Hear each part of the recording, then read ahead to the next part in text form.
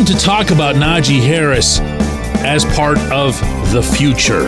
Yes, I said that once and for all. Good morning to you. Good Tuesday morning. I'm Dejan Kovacevic of DK Pittsburgh Sports, and this is Daily Shot of Steelers. It comes your way bright and early every weekday. If you're into hockey and or baseball, I also offer daily shots of Penguins and Pirates in the same place that you found this. Look, I've been tough on the kid. There have been times when I didn't like what I saw on the field, those games where he'd carry 30 times for 34 yards. I'm exaggerating, but you know what I mean. There were times I didn't like his seeming duplicity off the field, meaning he'd be super nice and happy in one setting and then something else completely whenever not everybody was looking. And I also wasn't wild about the occasions on which he would function as de facto or wannabe GM, which happened right through the very end of their season in Orchard Park. But I got to tell you, he came through and he won me over. And for as many times as I mentioned that there's a chance, or maybe there should be a chance, that he wouldn't have that fifth-year option exercised, right now, it's just a no-brainer, isn't it? I don't even know that it would be a point of discussion, but I also feel like just leaving it open-ended from where I was for the better part of the season isn't right either. It's not fair. Over 3 seasons since being a first-round draft pick out of Alabama, Najee has 3,269 rushing yards, 22 touchdowns. And he's also caught the ball 144 times for 866 yards. That latter number probably could be higher over the course of time, but it does take his overall figure, his 3,269 and his 866, and puts him over 4,000 yards for this offense. And he's done it, if we're all being honest here, under some pretty adverse circumstances. Lousy coordinator, lousy offensive line, lousy passing game for the most part. So yeah, he's going to stay. And if anybody had any doubts about that, when Mike Tomlin was asked about it last week at his press conference, meaning the fifth-year option, this was the entirety of his response. Man, he's been what we needed him to be. I read a stat, I think, he's 1,000-yard rusher 3 straight years and how scarce that is. And I just think that speaks to his consistency, availability. He's been really solid. Yep, all he really needed to say, huh? He loves this kid, and he's loved him for a long time. And I dare say that over the past handful of games, in the regular season and into the playoffs, a lot of the stuff that didn't make sense about Najee, about drafting Najee, about the coach's very visible affection for Najee, all of that just seemed to play itself out like a lot of other things did with NFL-level quarterbacking. We finally saw that long-awaited identity. Yeah, the big plays were nice. The 60-yard-plus touchdowns. Getting Pat Freiermuth more involved, especially in Cincinnati, also really nice. Keeping Jaylen Warren active, involved, sometimes leading the way. Super nice. But you needed an engine. And that's how I'd think of it. I'd think of what happened over those final 4 games as being Mason Rudolph as the driver, but Najee as the engine. Because Najee was the one who would take the ball and get you that first 6-7 yards to back off the defense and to let them know they were going to be in for a day. From there, as Mason acknowledged repeatedly over that month, he was able to get better looks against the defense. His receivers and their routes were able to be a little bit more diversified and get them a little bit more open. The safeties, and this is something Mason stressed a lot, couldn't just sit back there, like vultures waiting for you to throw where they know you're going to throw. They had to activate. They had to come up. Even in Baltimore, where they had absolutely no intention of doing that, they did that. And that was to Najee's credit, principally to Najee's credit. Yes, there was good run blocking. Yes, all the other stuff I mentioned, but it was 22 who was blowing people backward, who was dragging them along, who was intimidating them in a way. That means something to a defensive unit. They don't like that. They don't like being embarrassed. But they also don't like having to tackle a back like that repeatedly. And one of the neatest things about Najee's numbers over this past season is that they all went way, way, way up in the second half. So what happened to all of my constant calls for more Jalen, more Jalen? Well, it's funny.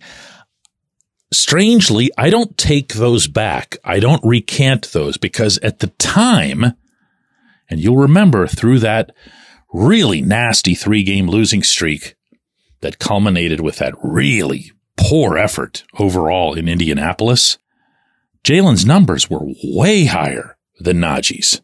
And Najee was having a tough time finding holes even when the holes were there. We talked about it at the time. But then, for whatever reason, things just seemed to come together with that home game against the Bengals. Again, Mason's first game as starter.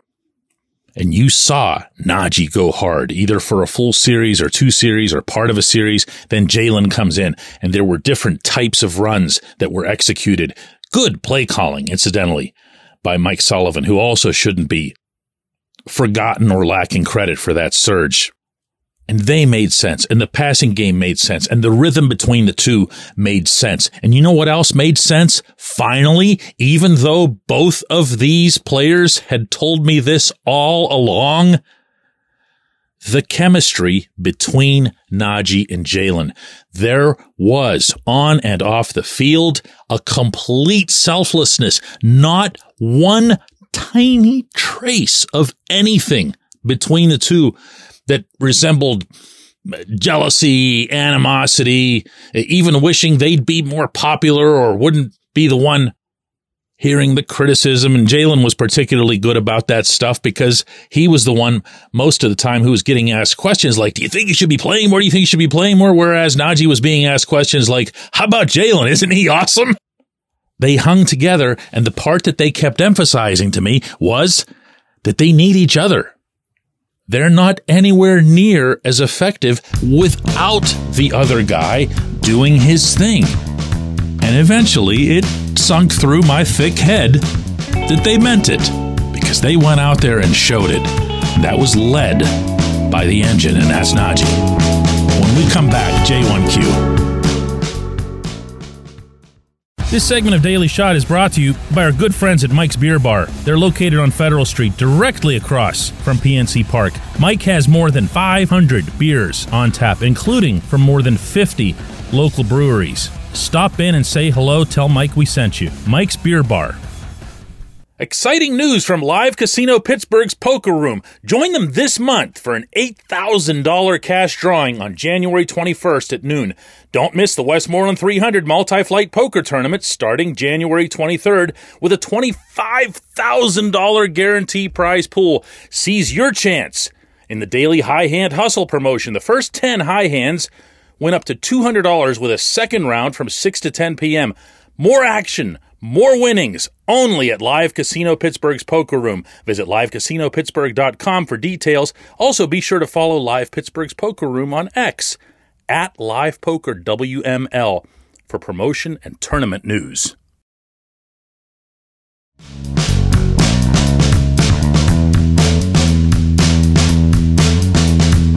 Today's J1Q comes from Randy Wagner, who says, Zach Robinson groomed at the Rams? I like that idea already. He's been around the NFL as a player, Patriots, Seahawks, Lions, and Bengals.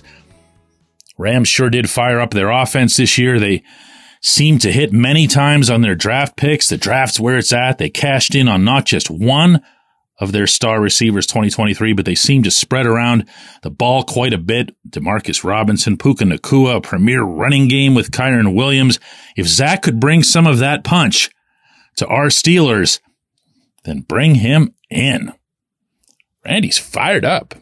All that became known yesterday, for anybody who doesn't know what Randy's referencing, is that the Steelers are one of multiple teams to have requested the opportunity to interview Robinson. He's an interesting case in that he's one of those young, dynamic, up-and-coming types that I think all fans seem to be on board with right now. All fans of this team seem to want somebody who's the next ... But you've got to dovetail that with what Mike Tomlin said in his season-ending press conference, which is that he wants someone with NFL coordinating experience. Robinson doesn't have that. He would also theoretically want someone with NFL play-calling experience.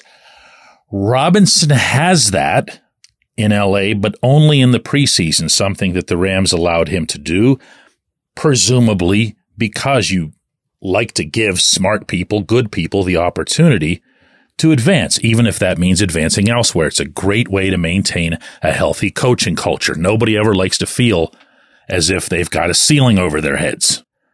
Parenthetically, I want to throw in that Robinson has a background at Oklahoma State, which is, of course, where Mason Rudolph was a standout and a half in his time there. I don't believe for a second that that would have any meaning here until after the fact. In other words, that wouldn't be a reason that you would want to interview somebody, especially when you don't even have Mason signed. But it could be one of those things afterward where you say, oh, look, we just signed Mason and we have this guy from Oklahoma State as our coordinator, and gee, what a neat thing. And someone at Steelers.com writes a feature about it and everyone talks about it. But beforehand, no, nothing there. No way.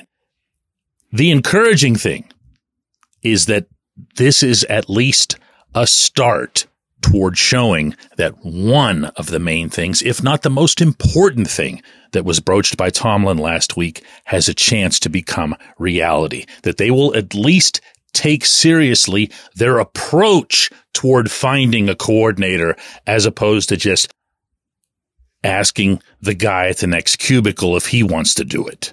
So that's a positive. That's a positive. Who knows where this offseason is going to go, my friends? The imagination even now runs wild. But I'll tell you this, if they bring in somebody who is legitimately intelligent and imaginative and forward-thinking when it comes to an NFL offense, oh man, I appreciate the question. It's a good one. I appreciate everybody listening to Daily Shot of Steelers, and we will do another one of these tomorrow.